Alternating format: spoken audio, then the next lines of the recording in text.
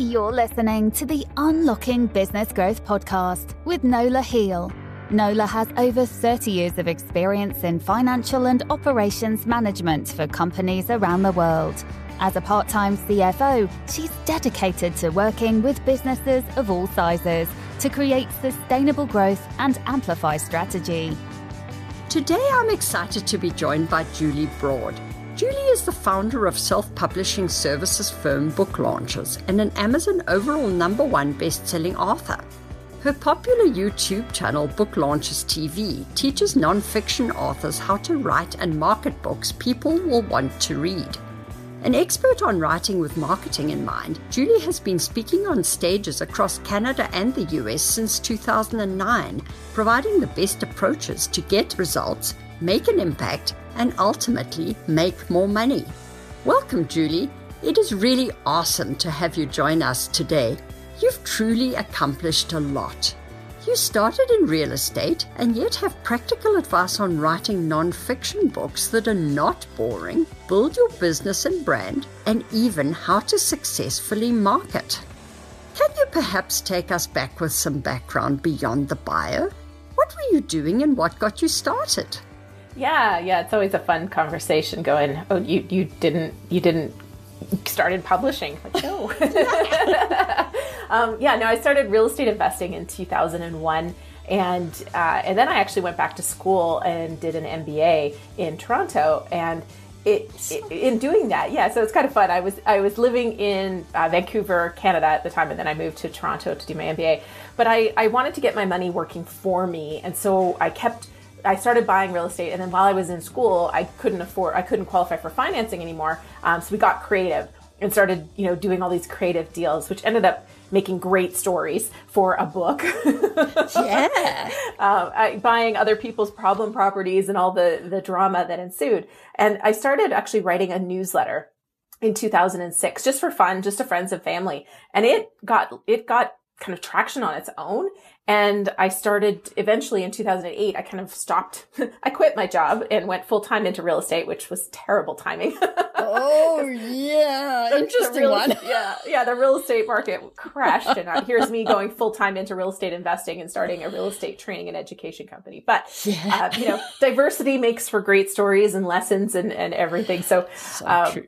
And so that was really the birth of a lot of my experience, which I eventually put in a book. And I wrote the book after being rejected by Wiley, and it's kind of a whole journey. But I kind of thought I was of the mindset a lot of people were, which is I needed a book deal to be a legitimate author. And then lo and behold, one day, I was in conversations with Wiley, and they were like, "Hey, we'd love to work with you." And I said, "I've got a book idea," and they said, "No, that's been done before, but here's an idea." And we built this proposal together, and then they ended up rejecting me, saying I didn't have a strong enough platform to sell books. But it was the greatest gift, though. It was devastating at the time, and I cried a lot because I felt strung along. I was hurt. I had friends that got book deals that didn't have platforms that were as big as mine.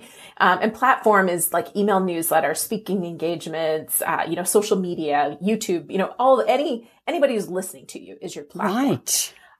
And so I after I recovered from this rejection, I decided to go back to my original idea. And I decided, well, I have to self-publish. And I kind of went into it with vengeance. If Wiley's not going to do this, I'm going to do it better than if they had given me a book deal. And I dove into learning everything I could find on publishing and self-publishing and marketing a book. And I ended up taking my book, which was called More Than Cash Flow, The Real Risks and Rewards of Profitable Real Estate Investing. I took it to #1 on Amazon in Canada. I had a Dan Brown, I had a Game of Thrones, #1 in print books. And that opened my eyes to how gloriously fun and rewarding book publishing could be, not just because it went #1, but because we raised capital. People called us out of nowhere and said, "Hey, I want to invest in your deals." And our education and training company blew up. All of our classes were full. We raised prices. And so I saw the massive, massive business benefits of being an author and the fact that I didn't need the publisher. In fact, I made way more money because I self-published and I wrote the book that I thought needed to be written, not the one they were telling me to work on. So, so I mean, it's a long story, but that's kind of what opened my eyes to it. And that was 2013. And, 4 years later, I launched Book Launchers and dove into helping other people self-publish. Oh, so absolutely phenomenal, and just proves the point that you had the right idea. You could market it yourself and, as you say, do it bigger and better for yourself. I mean, gain everything and win or lose under your own steam. So that's pretty phenomenal. So can you tell us about the services that you offer through Book Launchers now? Yeah, I mean, the reason I started the company was after going through, and I actually self-published 2 books before I started the company, but going through it, and hiring all the people. First of all, figuring out who to hire and how to hire all the people to do it at the quality level of a traditionally published book is huge. Like, that is a part-time job unto itself, let alone writing the book and actually setting yourself up for the marketing. So that was part of the reason. But the other thing was, as I hired all the people, I realized nobody was actually looking at marketing. And it was completely up to me to be thinking about marketing from the start. And the reality is my first book did really well because marketing was the only thing really on my mind, because I was terrified nobody would buy my book, right? Wiley rejected me because they told me I wouldn't be able to sell books, and they didn't even like this idea to begin with. So I was really thinking about, okay, how am I going to get this book into the world? Because it's not going to have an impact if nobody gets it. And I built marketing in, and that's what I do at Book Launchers. We layer marketing in from the very first conversation we have. We're figuring out your author brand and who you're talking to and how what you're saying is just a little bit different than everybody else, so that we've got that positioning that we're going to use at the end. And the other piece is that we actually will market with you at the end. So you're self-published. This is self-publishing. You keep all rights and royalties. You're the CEO of this book, but we're going to do everything and more that a traditional publisher would do for you, because we're going to be marketing your book at the end. And usually traditional publishers are looking at you going, how are you going to sell the book? So we're going to help you with pitching you to podcasts and live appearances and bookstores and library distribution and book awards and all these pieces that will kind of fill in all of the puzzles to, make it work. We're doing that with you. So it's really important for us to position it in the beginning so it's easier for us at the end. Absolutely. And that's very much, I would think, a lot of your clients probably find that is what they're fearful of, or potentially where they've failed if they've written a book and self-published in the past, because the author is generally not the marketer. They actually don't know where to go and what to do to get that book out into the world. So have you found that is the case with some of your clients? A lot of people write the book and even publish it and then try to figure out marketing. And it's not too late, but it's difficult. Because again, a lot of what we do is to position the book in the first place to succeed. And, there's no guarantees. Even when you do this, we do have clients that still, struggle a little bit to sell their books. But most of the time when somebody actually listens to us, because some people pay us to then do what they want. Okay. They pay us for our opinions. We make recommendations and then they go, no, I'm going to do it my own way. And then they struggle.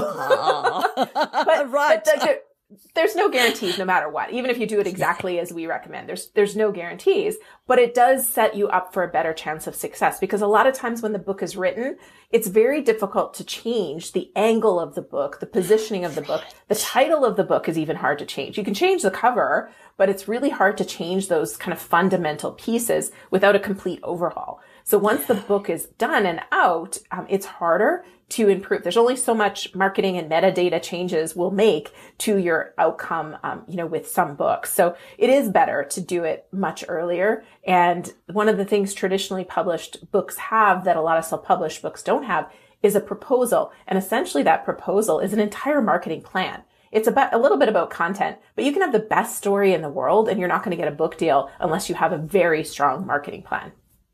Makes a lot of sense, because I know several people who have self-published books, and that is exactly what their problem is. That they really have struggled to market the book at the end of the day, or potentially they just use it to for the benefit of clients or something like that. So it's a fairly small book. It never becomes a bestseller or anything like that.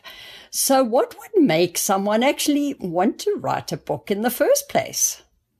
I mean, it depends. There's lots of reasons to write a book. And even what you just said, for a lot of people, that's great. Like for some of our clients, the fact that it doesn't hit a bestseller list or the fact that it doesn't sell thousands of copies externally, but it generates it adds zero to their consulting fee when they give somebody a book, or it shortens the sales cycle on what they're doing. For those clients, it really doesn't matter that they haven't sold thousands of books. Of course, the ego would want that to happen, right? The ego drives us to be like, I got to sell a lot of books. But in a lot of cases, we have some clients who have sold a lot of books bulk, but then we have other clients who one of our clients gave away, I don't remember how many, I think 750 copies of his book. And then he sent a follow-up letter to raise money for his nonprofit. And he had his best year ever after sending out a copy of his book. So for him, he made absolutely no money off of the sales because he gave away 750 copies of his book. But I think I don't remember the exact number, but I think it was like 160,000 more than the year before in their fundraising for their nonprofit organization. So I think a lot of people get hung up on sales. And so my first point of all of that is to say the sales aren't necessarily the most important thing for everybody. But you want to think about that first going in. And that's why the positioning is so important.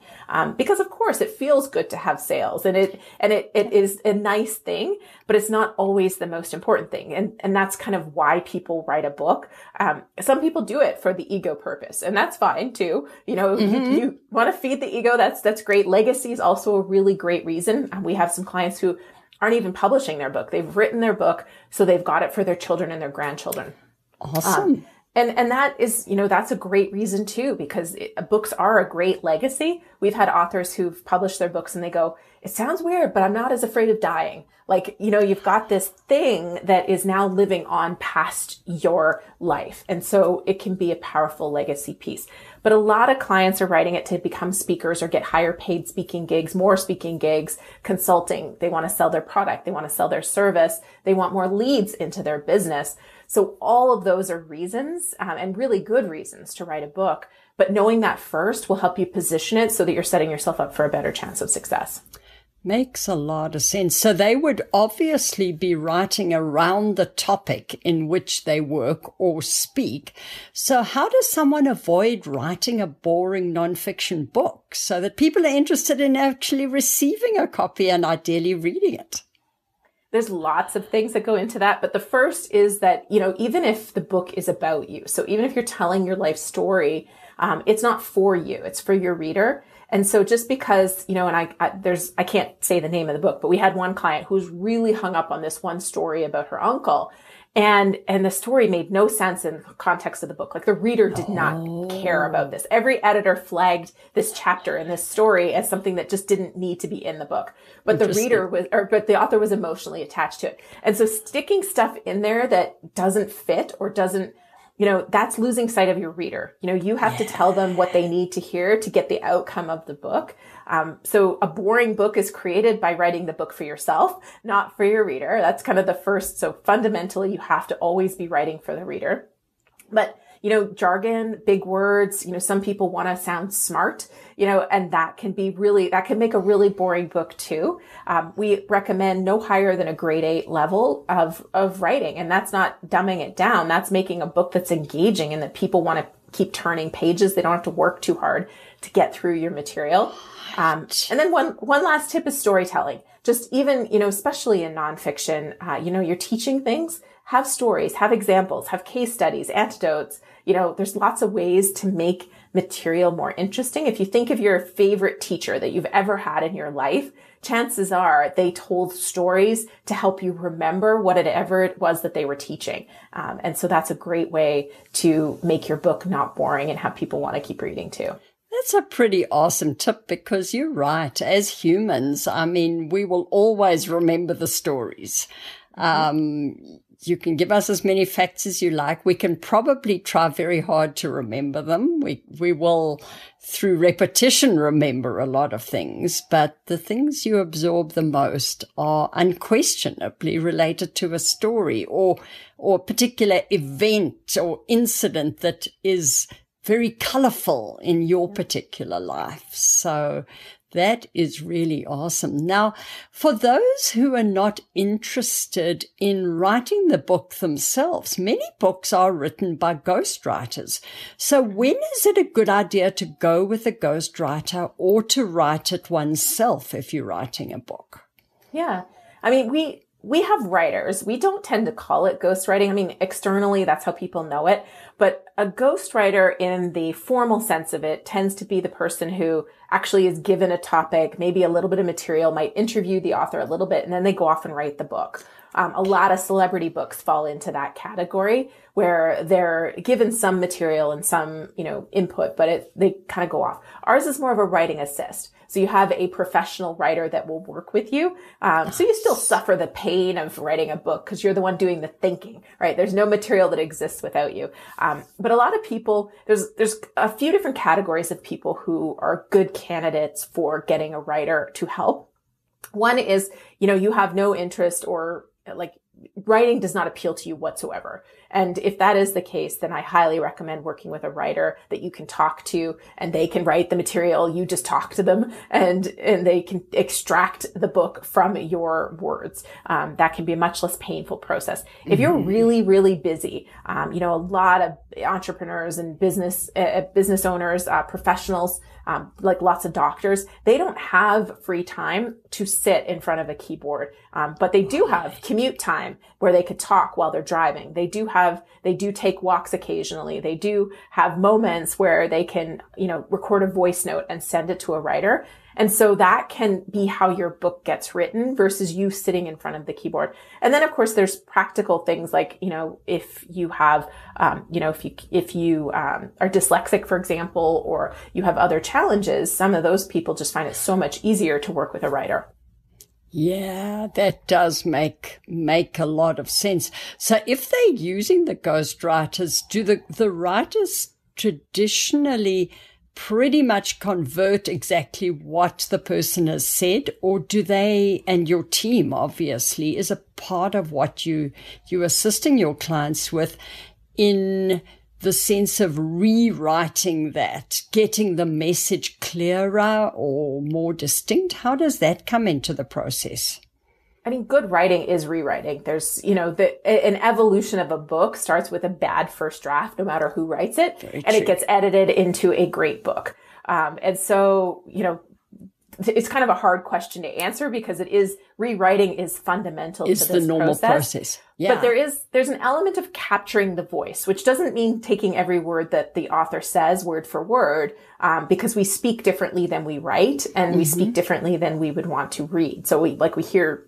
Yeah, you get it. It's a different way. Of sense. Like when we talk, we use run-on sentences like crazy. Right. Most of us do. It's kind of like a run-on, this thought into this thought into this thought. That's not how you would write. So there is that element of editing and rewording. And so there's different approaches. Some of our clients do voice record, we transcribe it, and then the writer is editing that. In other cases, they're interviewing the person. They're asking questions and they're developing the material as they have conversations. So there's no one way to do this. And that's the great thing I always tell people is, and some of our clients start by writing the book and then the writers actually get in there and rework it and talk to them. So there's lots of approaches. And if you want to try writing the book yourself, I highly recommend you do. And then just know that if it's not going well for whatever reason, there's options to bring somebody in to help you. That makes a lot of sense. And certainly I would think for some people, it probably relieves some of the hesitation of writing because there's this certain imposter syndrome that probably prevents a lot of people who would love to write a book from actually writing it, either because they don't know the exact words that they should be putting out into the world forever, or because they don't really know how to get around it. So how does one overcome imposter syndrome and actually decide to take the plunge and write a book? Yeah, I mean, there's a couple things. One is, first of all, nonfiction writers don't have to be like the best at prose, right? We're not, fiction is a little bit harder. You do have to have a way with words so people can really take you into the story. Nonfiction doesn't have that standard. You don't have to have good editing, of course. It has to be well written so it's easy to read. But that doesn't mean you have to have this fantastic way with words for your book to be of value and success. So that's the first thing. And by the way, again, I want to go back to the emphasis of a bad first draft, and then you have professional editors that polish it. So, that's really important. It's a relief. Yeah, exactly. It is. You just dump it out of your brain, and then it can be improved upon. But the other pieces, and this is an example I give from my own experience. So when I wrote my first book, I think I had done about 30-ish real estate deals. I owned, I think, 18 or 21 properties at the time. And there was a big part of me that felt like, who am I to tell other people how to invest in real estate? Because I knew people who had done hundreds of deals. And the reality was, I wasn't writing my book for the people who had done hundreds. I was writing it for the person who was thinking about buying their first, or who had bought one or two and were having problems and they didn't understand how to fix their problems. And I think that's part of why my book did so well, because I wasn't coming at it from this perspective of, I'm like this multi-millionaire riding on my yacht with my, at the time, right? You think of all the Tom Vu, like the bikini, the bikini clad ladies on your yacht. I mean, that was not the perspective. My perspective was like, okay, like this is a great strategy for long-term wealth building, but here's all the ways you can go wrong if you follow these other methods, which is what I had done. And so I had tremendous value to give that person who was thinking about starting or had bought one or two and it wasn't going well. So you got to remember your reader.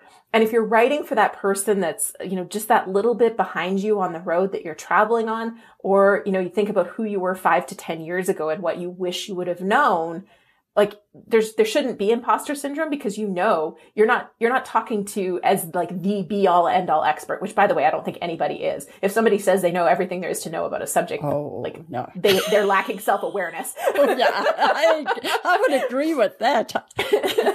So I think that's the thing is queuing up your reader and lowering your expectations of what your output has to be are two ways to do it. Makes a lot of sense, because I must admit, hopefully we're all on a perpetual learning journey through our lives. So I don't know that we ever know everything there is to know, or maybe we're in a niche and someone else is in a niche and we don't know that niche, whatever. So pretty awesome.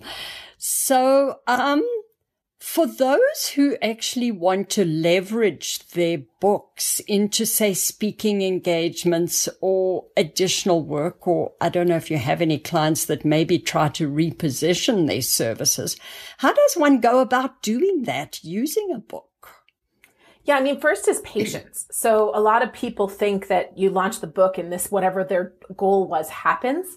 And that's just not the case. It's not reality for anything you do in life. Kind of anything worth doing is going to take a little bit. A lot of people equate books to babies. They're like, it's my book baby. And that's great. And if you want to think about it that way, think about it this way. As soon as you have a baby, the work actually just begins, right? It's true. So I agree with that. You birth this book, and a lot of people have this expectation that suddenly the book is born and now you've got this functioning adult that doesn't need your attention and it's going to do all these great things to support you. And that's not true. Like, you need to birth that book and then do all the things to have it do the things you want it to do for you. So you basically have to raise this book. So if you want to look at it that way, that's how you can kind of think about it. And so whatever it is that you want your book to do, whether it's reposition or grow your business or all those things, the book becomes the tool. So now you can use it to get media. You can use it to get speaking. You can get podcasts. You can use it to generate more leads. You can send it out free like our client did. That whole process of sending out 750 books and then sending a letter 3 months later to raise money, I think it was like a 9-month thing before he actually saw the results from the book. So I think a lot of people come into this with that, I'm going to be a bestseller and everything's going to change. And I always make the joke that I was #1 on Amazon and Ellen never called me to dance with her. Oprah never put me on her book club. Like, it was fun and I'm proud, but like, life didn't change in an instant. The results took years. Right. Makes a lot of sense. So do people generally continue marketing the same book? Or is there kind of a time duration and then people move on and feel they need to write, say, a second book, or that message has now expired and needs to change? I mean, there's speakers that have an evergreen concept inside of their book, and they're still riding that book 20 years later and selling more copies today than they did when it launched 20 years ago. I think it comes back to what the book is about. If you have a really tactical book, especially if there's any technology mentioned in it, it probably is going to wear out, and you may have to refresh that book or write another book. But if you have some sort of an evergreen concept, like a strategy book where the strategy doesn't really change, even though, how the strategy gets executed might change, like How to Win Friends and Influence People is a pretty good example of a book with an evergreen concept that, sure, some of it's a little outdated and you wouldn't say some of the things that is said in that book today. But the strategic lessons that are taught through that book stand the test of time. So the answer is kind of one part the book, but also your own goals. Like we have many of our clients are rolling into book 2. We have one phenomenal author, Carol Sanford, who just released a book called Indirect Work. I think it's her 6th book. Some are traditionally published and some are through us, but like she's kind of prolific. Like she's always got something new, but every time she releases a new book, all of her past books also get a lift in sales. So it's like this giant snowball that just keeps getting bigger and bigger the more content she creates and puts into the world. So she doesn't necessarily have to be promoting all of her past books, because as soon as she puts a new one out, it indirectly promotes her previous books. Oh, fascinating. That's really good to know. And it's more the name at that point probably encourages people to go backwards and go look for her previous books. So have any of your clients ever come to you and said, I'd actually love to write a book, but I have no idea what I should write it about. I am this, whatever their job title may be. Do you somehow manage to help them find a direction to go in for their book? Yeah, I mean, so it depends. If they've got a clear vision of what they want their book to do and who they want to write their book for, then we can almost always find a great way to angle their experience and expertise. Where we do struggle and where we aren't able to help is if somebody is like, I want to write a book, and they don't actually know who their audience is that they're trying to connect with. And they kind of are doing it like, I just want people to know who I am. And it's just too wide, right? We don't have anywhere to dig into. There are some things you can look at. One of the things I always tell people is to look at your industry. And if you've been in it for, 5 years or longer, you're probably able to answer one of these questions, which is, what is something you believe that is different than what most people believe in the industry? So, or another way to put it is, what is something that is false in your mind, but everybody kind of accepts as a commonly held belief? An example is in real estate, people believe that investing in property was passive income. And I argued all day long that thinking it was passive is what led me to have a property manager rob rent money from me. You have to be actively involved, and thinking of it as something that passively comes in sets you up for trouble. So that's one thing that I really hung my hat on, was it's not passive. If you're buying a REIT into a REIT investment, that's different, but buying property, you have to be actively involved, even if it's, 2 hours a week. So finding something in your industry that everybody kind of hangs out as true, but you have a different perspective on, is really important. Something else can be something that makes you mad or annoyed or upset. And again, if you've been in an industry for any period of time, there's probably something that kind of makes you upset.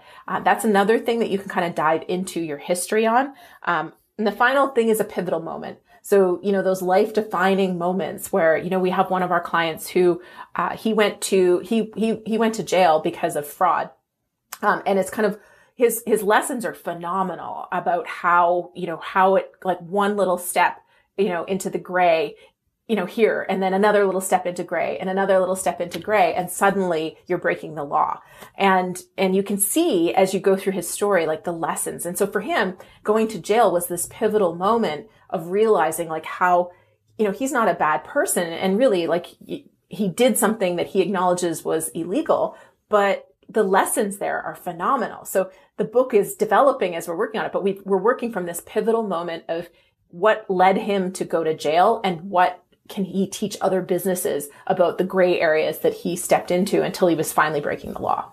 Yeah. And I would think for a lot of people, that's a pretty good book, in the sense that it's, at a certain level, it's probably going to market itself, because people's natural curiosity as long as the title's good, that type of thing. Yeah. But probably people are always fascinated with, yet again, a story, but a story about bad news is inclined to attract people to think, oh, well, let me see what this poor guy did that was so bad in the world. I mean, whether people will admit that they're making the same mistakes is another topic, but that's pretty fantastic. Yeah, indeed. It's a great example. Yeah, I mean, the great and the phenomenal thing about this business, which is part of why I love it, is I could give you like dozens of those kind of examples. You know, another one that immediately pops to mind, I'll tell it fast, but one of our clients whose book came out, it's called The Unlucky Sperm Club. He was the subject of a murder trial while he was in his mom's belly. Like, you know, and it's without spoiling all the details, like what a phenomenal story. And to be in a small town, to be that subject of this huge controversy, before you're even born, like what that does to your life. So talk about a pivotal moment and how his entire life was shaped by something that he had no control over. So yeah, phenomenal stories. And so I think there's a lot of us have those pivotal moments, and maybe not so dramatic as that, but we have those pivotal moments where our entire life was shaped from it. And there's lessons that we can share with other people. And I think that can make for a great book too. Absolutely. I would think your team is very valuable in assisting authors from the perspective of, I would think for a lot of people, they may consider their lives dead boring and they've gone through life. And I would question if sometimes your team is able to ask questions that make people realize just how interesting and valuable some of their experience or stories are, or just how much they could impart to other people who are following the road or trying to learn something from them. I would think sometimes they have a lot of fun, quite honestly. Yeah, I mean, quite a few people on my team are former journalists. So that they bring out, and, you know, they like to sniff out a story, and they can also spot when there is one. And a lot of people are really, the thing that you're really gifted at is the thing you usually can't see yourself. And because it seems so easy, you think that everybody can do what you do. And why would anybody want to read about how you do what you do? And so a lot of us discount that very thing that makes us great because we can't see it. And so having somebody ask you questions, which is why I think the writing process or working with a writing coach even is so powerful, because in a lot of ways it's part therapy. Because you're kind of digging past that facade that you wear most of the time to find the stuff that's really cool, that makes your book interesting, that makes people want to read it. Yeah. And one of the only books that we kind of worked on and ended up telling the author, look, there's no book here, was a story about a guy who, he married his high school sweetheart. He got into his family business. Every real estate deal he ever did turned to gold. Like it was so good that either he was lying or he just had one of those rare, unbelievably lucky lives. Awesome. Yeah. And so, and I don't know which one it was, or if it was a combination of, like, mostly he's been really blessed, but there was no story there. Like, how can you take advice from somebody that everything has gone well? And nobody wants to read that either. Like, like you're sitting there having a bad day, reading a book, looking for inspiration, and you just kind of want to punch the guy because everything's gone well. You're like, really? Like, that doesn't happen for me. How can you have that much luck in your life ever?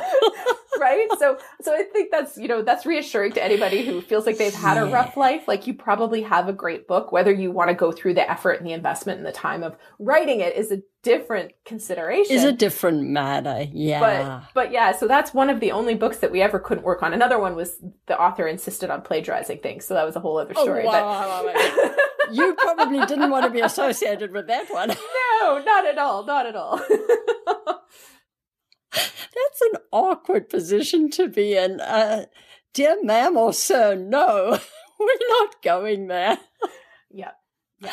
So do your clients, or generally, shall we say, I mean, whether it's people going through your service or not, or whether they're going the traditional publishing route or even self-publishing, is writing a book a fairly significant investment. Obviously, it probably is on the time side, but outside of that, if one considers all the marketing and everything, is it quite an investment in one's life?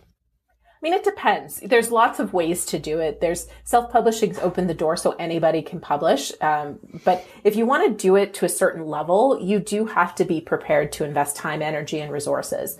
And that can be money. And if you want to work with a professional writer, that's absolutely going to be an investment. If you want somebody that can capture your voice, because that's a skill and a talent unto itself. So, I mean, it really varies. My first couple of books, I put probably $10,000 into each of them.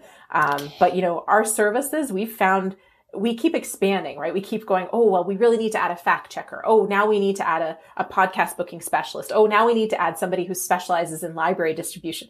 So we've kind of gone to the place where we have to charge more than what you could do it for yourself, right? Because we've layered in so much stuff now that our services are, kind of getting to that really, really high level. So you have to be somebody who really does plan to do something big with your book in order for it to make sense. But that doesn't mean you have to work with a company like ours. You can work with a company or hire out one editor and one book cover designer and get a book out there into the world. Like, there's lots of levels and ways to do it. Yeah, so there are degrees, but be willing to put at least a little resources into it, even if it is just your time and a small amount of cash. So. Yeah, I mean, if you're putting less cash in, you're going to be putting in a ton more time, because doing a lot of the pieces yourself is going to take hundreds of hours. And I know that from experience of doing my first book. I still hired the editors and the designers and all those pieces.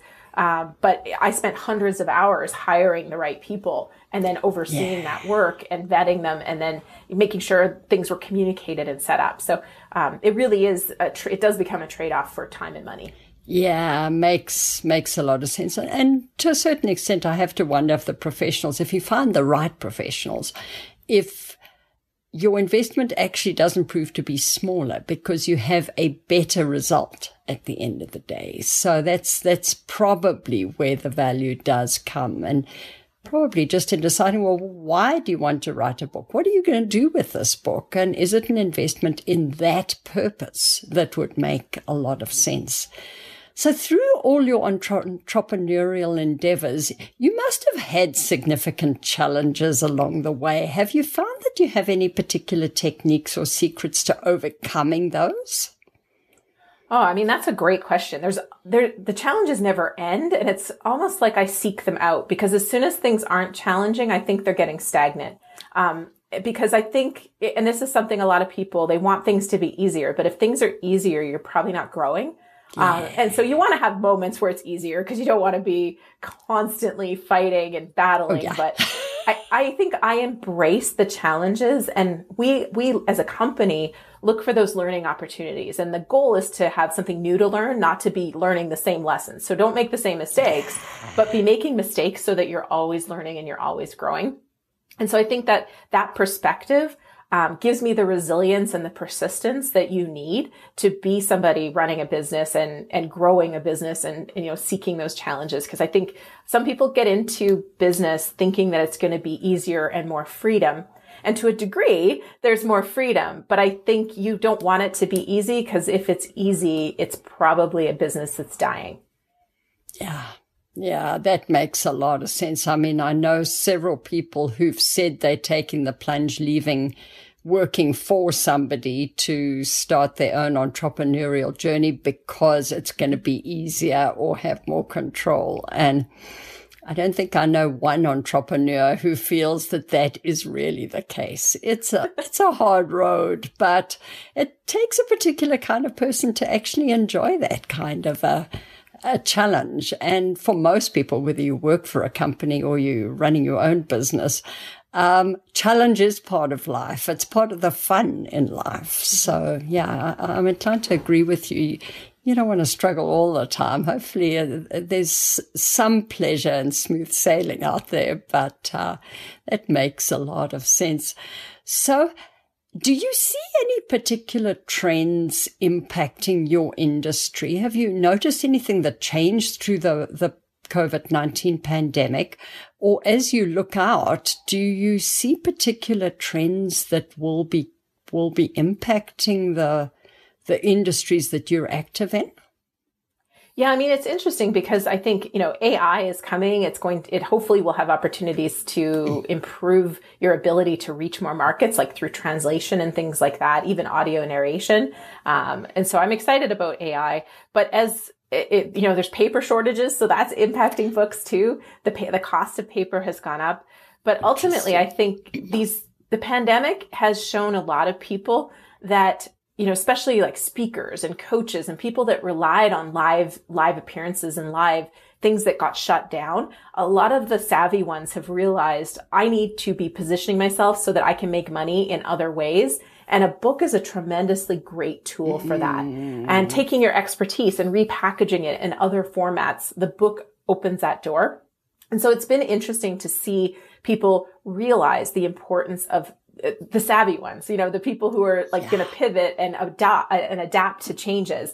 A lot of them have stepped forward going, I know I need a book because of this. And so that's the exciting thing for me is there's more and more people that are seeing the tremendous value of a book. And, they're stepping forward to do that because they know they can't be, if you're relying on one thing right now for your income, no matter what industry you're in, that's a risky place to be because the last 2 years have shown us anything. It's that things can change in an instant. So you want to have different ways to do what you do.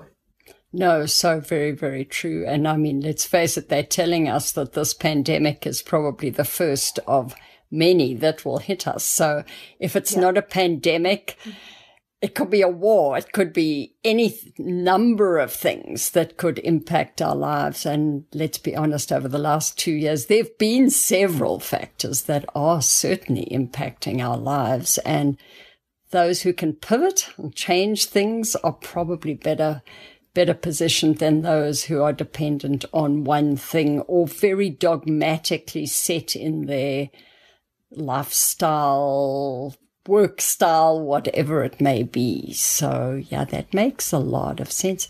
So do you have any thoughts you'd like to close with today? I mean, for me, I always like to share the missing piece is always action. Your book or your idea is not going to have any impact if it just stays in your head. So getting it out, getting it onto paper, getting it into the world is how you impact your life. But, I am always focused on the reader so you can impact others with your experience and knowledge. But it only happens if you take action.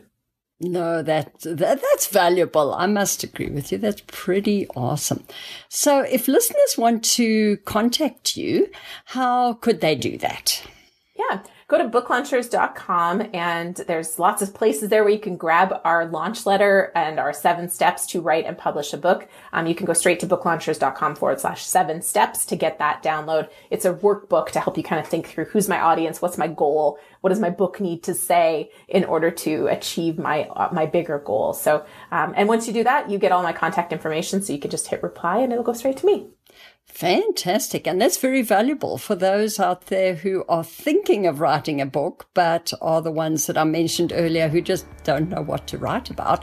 That could certainly be a couple of starting steps to get their thought processes going and identify some areas to contact you and have a further conversation so that they can see where it goes. Pretty awesome.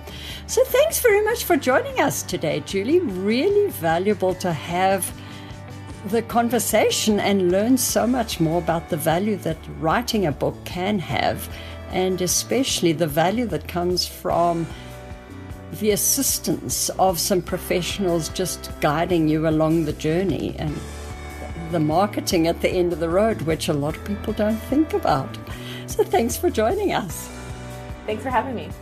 The Unlocking Business Growth podcast is sponsored by Protea Consulting Professional Corporation. We help our clients translate their operating and accounting data into the strategy for business growth they're truly capable of. Subscribe to the Unlocking Business Growth podcast on iTunes, Google Play, and Spotify to hear from other companies that have overcome growth challenges. Get a free copy of Nola's latest book, The 5F Strategy, Bottom Line Growth in Any Economy, without additional sales and marketing, and download the Financial Growth Scorecard at proteaconsulting.ca. Work with us to achieve your business potential. To find out if we're a fit for your business, email info@proteaconsulting.ca and follow the Unlocking Business Growth podcast on LinkedIn and Facebook.